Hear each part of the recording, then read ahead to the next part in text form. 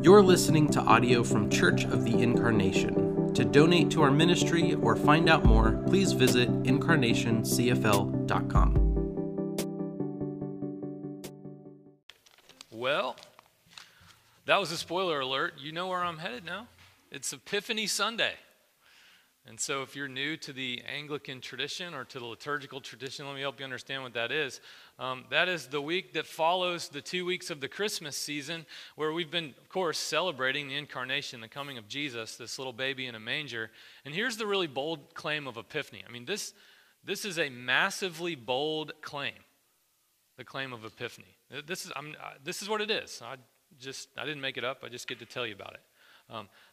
That baby Jesus that's laying in that manger in Bethlehem for the past 2 weeks anyway in our minds, he's taken over the whole world. He's taken over. And in fact, Epiphany is an entire week to celebrate this reality that God, just like he drew the wise men, that's why we're seeing the wise men in the reading this morning. Epiphany is about them. Just like he drew these wise men, and let's not church it up. Let's tell the story the way it really is. Just like he drew pagan astrologers from Babylon, because that's who they were. I mean, these were not wise men. That's a churchy way to really say something different than what the text says. They were magi. Does that sound like anything? Magician, right? That's what they were, Babylonian magicians who were star-reading astrologers who were probably into all kinds of weird mystery religions, who had somehow found their way to a Jewish scripture.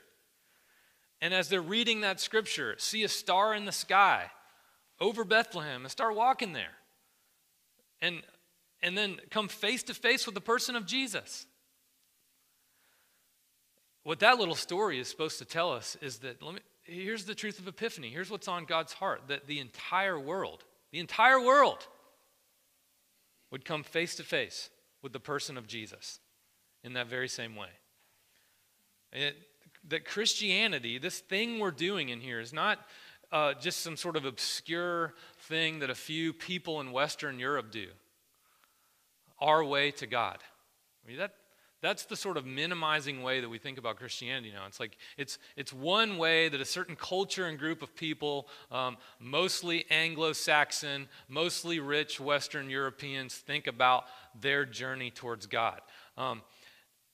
That's a sham, and let me tell you why. Because you're just as miraculously a part of this Christian thing as any wise men. You are the wise men too. Like the fact that we're in Oviedo in 2022, can you believe it's 2022 now?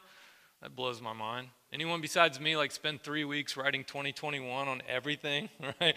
We don't write checks anymore. Remember those days? You're crossing out, the wrong year. Oh, okay, it's 2022. The fact that we're in Oviedo in 2022 talking about being a part of this Christian thing is just as miraculous as any wise man coming from the East.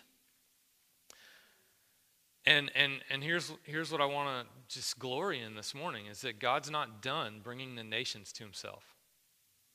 He's not. He is not done bringing the nations of the world to himself. That this Christianity that we're here a part of this morning is actually, this is a bold claim too, it is the hope of every nation. It is the fulfillment of the longing of every human heart.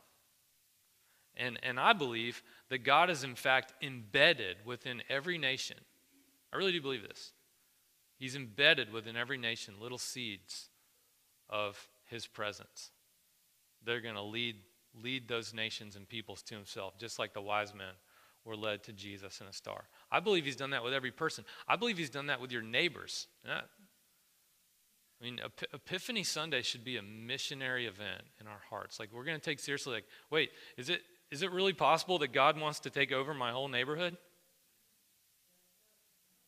He does. I'm a professional Christian, so I am just as guilty as I get mousy about this sometimes. I think we're going to come in here to this little church building that's a quarter mile down a gravel road. If you're joining us online, I'll just tell you this is a quarter mile down a gravel road to get here. And people turn around. Sometimes they try and drive down. I've heard many of you say, I came 2 or 3 times and I turned around every time thinking I'm going to Deliverance movie in West Virginia, right? I don't want to meet that guy. And it's scary to come all the way back here. And we come inside this little building and we have a Christian huddle. And then we go out of here, and it is a shocking and almost disruptively wonderful truth to think, no, wait a second, like this thing that we're proclaiming in here, this resurrected Jesus, he wants to take over our neighborhood. Every person in it. Every single person. That's what Epiphany Sunday is about. So we're just going to think about that. So if you've got your Bibles, I'm going to be in Isaiah 60 this morning. I love this text. It's in your bulletin if you want to turn there. Isaiah chapter 60, verses 1 through 6 is a perfect reading for Epiphany. And here, let me set this up just for a minute so you can understand Isaiah chapter 60. So this section begins the last section of Isaiah's book. The last 6 chapters of Isaiah's book carry the same theme. Okay, and this starts in Isaiah 60, goes all the way through chapter 66. And if some of you have titles in your Bibles, you may see something like this: The Glorious Restoration of Zion. Now, what is that? Right. So if you got your text, look, arise, chapter 60, verse 1. Arise, shine, for your light has come, and the glory of the Lord has risen upon you. Who's the you? Okay, it's Zion. We'll talk about that in a minute. Verse 2, for darkness shall cover the earth, thick darkness the peoples, but the Lord will rise upon you, and his glory will appear over you. Okay, who's the you? It's Zion. Well, what is Zion? Zion is a metaphor. Okay, don't miss this. It is a metaphor for the redeemed people of God in the presence of God. What does that sound like to you? The church.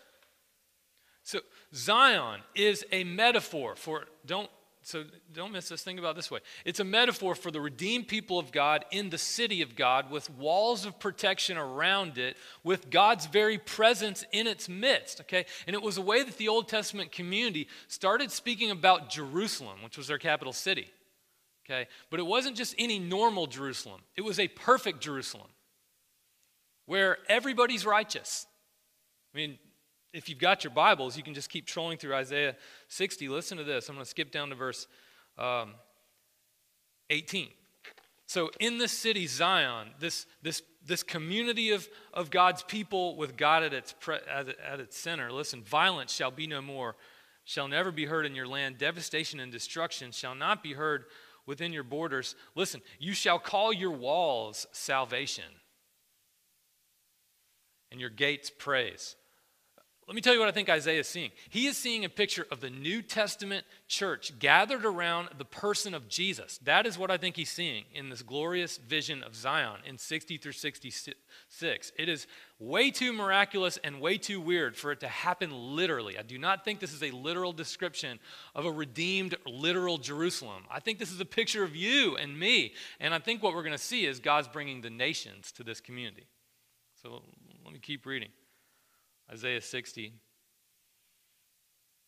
Your walls shall be called salvation. What is the thing that protects you? It's your salvation, right? It's a metaphor for who you are. Your gates praise. Listen to verse 19. Sun shall no longer be your light by day, so there's no sun in the city.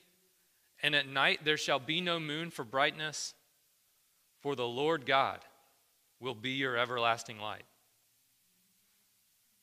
All right, so that's weird if that's literal, right? We're talking about a literal Jerusalem where there's no sun and no moon. I don't think it's literal. I think it's a metaphor for the people of God in the presence of God. I'll just give you one more reason why. Verse 21, your people shall all be righteous. All right, so if this is a literal place that's going to take place on planet Earth, then the only people who can be in there are perfect people. And that's going to be a tough gate to keep, right? Anybody perfect? All right, come on in. Imperfect can't come in. No one's going to be in that city. This is not a literal picture of a literal place. This is the church. This is the New Testament community gathered around the person of Jesus. And let me tell you how I know that's true. If you just keep going to chapter 61, these words should remind you of something that took place in Nazareth, the place where Jesus grew up. One of the first things Jesus does is stand up in his hometown synagogue and read this text from the glorious restoration of Zion and say, these scriptures are fulfilled today in your hearing. Listen, the Spirit of the Lord God is upon me because the Lord has anointed me. He has sent me to bring good news to the oppressed. Does this remind you of the Gospels, right? To bind up the brokenhearted, to proclaim liberty to the captives, release from the prisoners, to proclaim the year of the Lord favor, a day of vengeance for our God and a comfort for all who mourn in Zion. So here's what Isaiah is seeing. I know it. He is seeing a metaphorical picture of the redeemed people of God around Jesus, the person of God. He's seeing a picture of the church. And here's the epiphany part. We're going to go back to what's actually in your bulletin. The nations of the world are coming to that community. And I'll just say it again. God's very clear heart and desire. This is all I want you to hear this morning. God's very clear heart and desire is to gather every single person in your neighborhood to his presence. God's very clear heart and desire, I just want you to feel the weight of this, is to gather every one of your friends to his presence. And he's going to use us to do it. All right, so let's go back to it.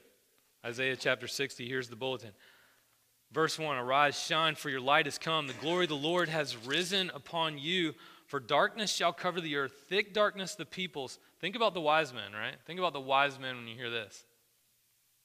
But the Lord will arise upon you, and his glory will appear over you, right? I think in some prophetic way, the wise men are sort of a first fruits of this same idea that in a world of darkness, here are these magicians who are seeing the brightness of God in a star and being led to his presence. And here's what I want to say. Is it possible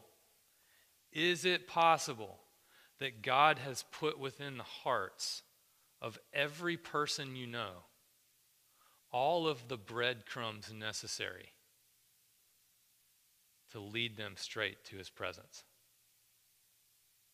Is it possible that embedded within the history and the story of the lives of every person you know is a perfect setup for God to just twist and turn and maneuver to lead those people to his presence? I think it's entirely possible, and I think that's what Epiphany is about, that we would be intentionally awake to that reality. All right, let's keep reading. Listen to this. Verse 3, listen.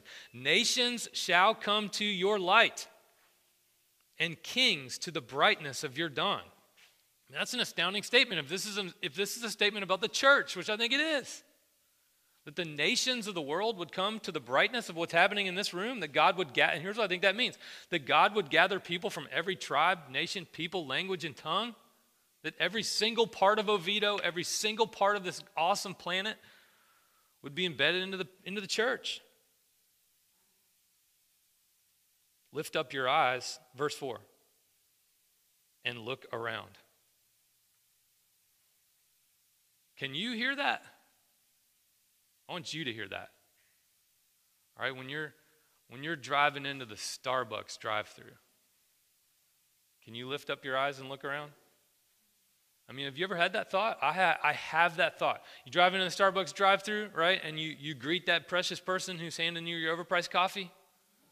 Can you believe people spend $5 on coffee? This still blows my mind. 15 years into this cultural experiment, I cannot believe how much a cup of coffee costs at Starbucks, but I love it.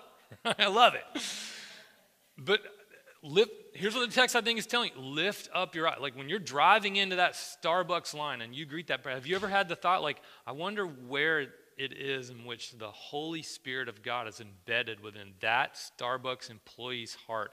All the perfect recipe necessary for them to just be led to the person of Jesus. God, how can I be a part of that?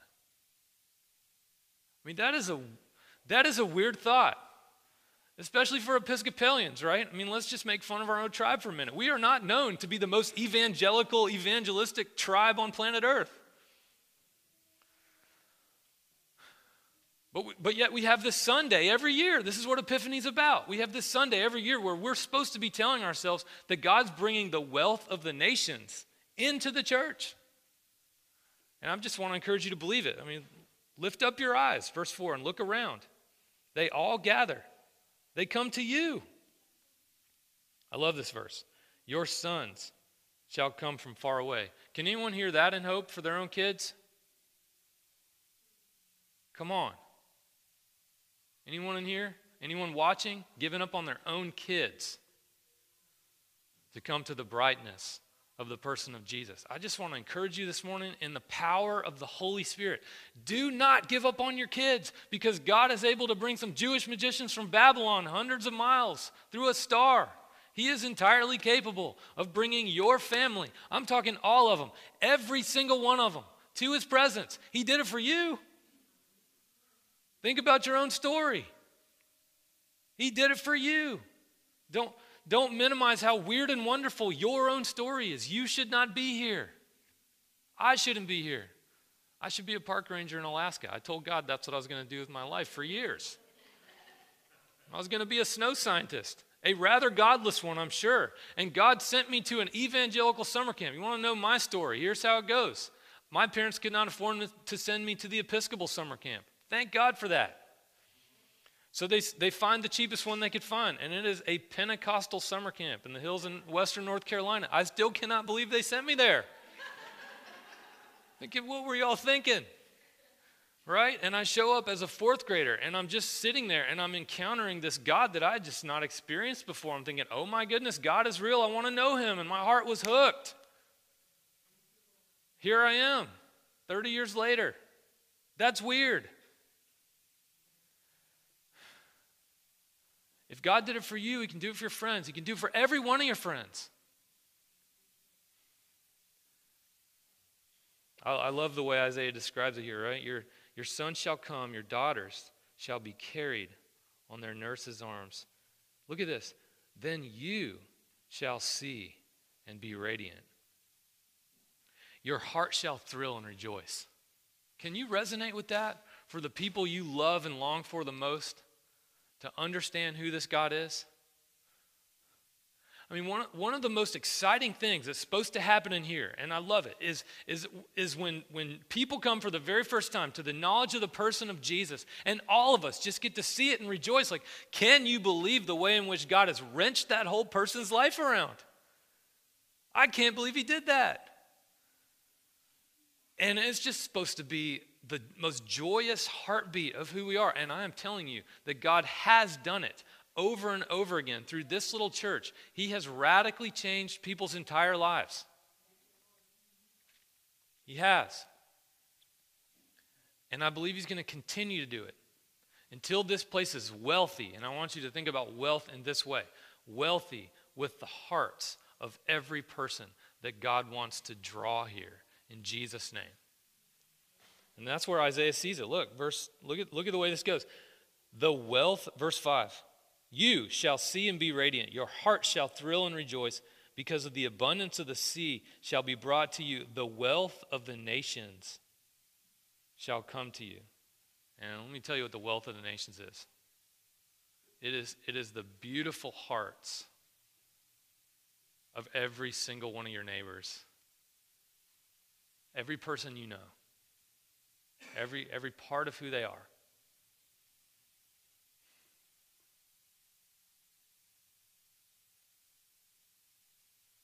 Can I go 4 more minutes?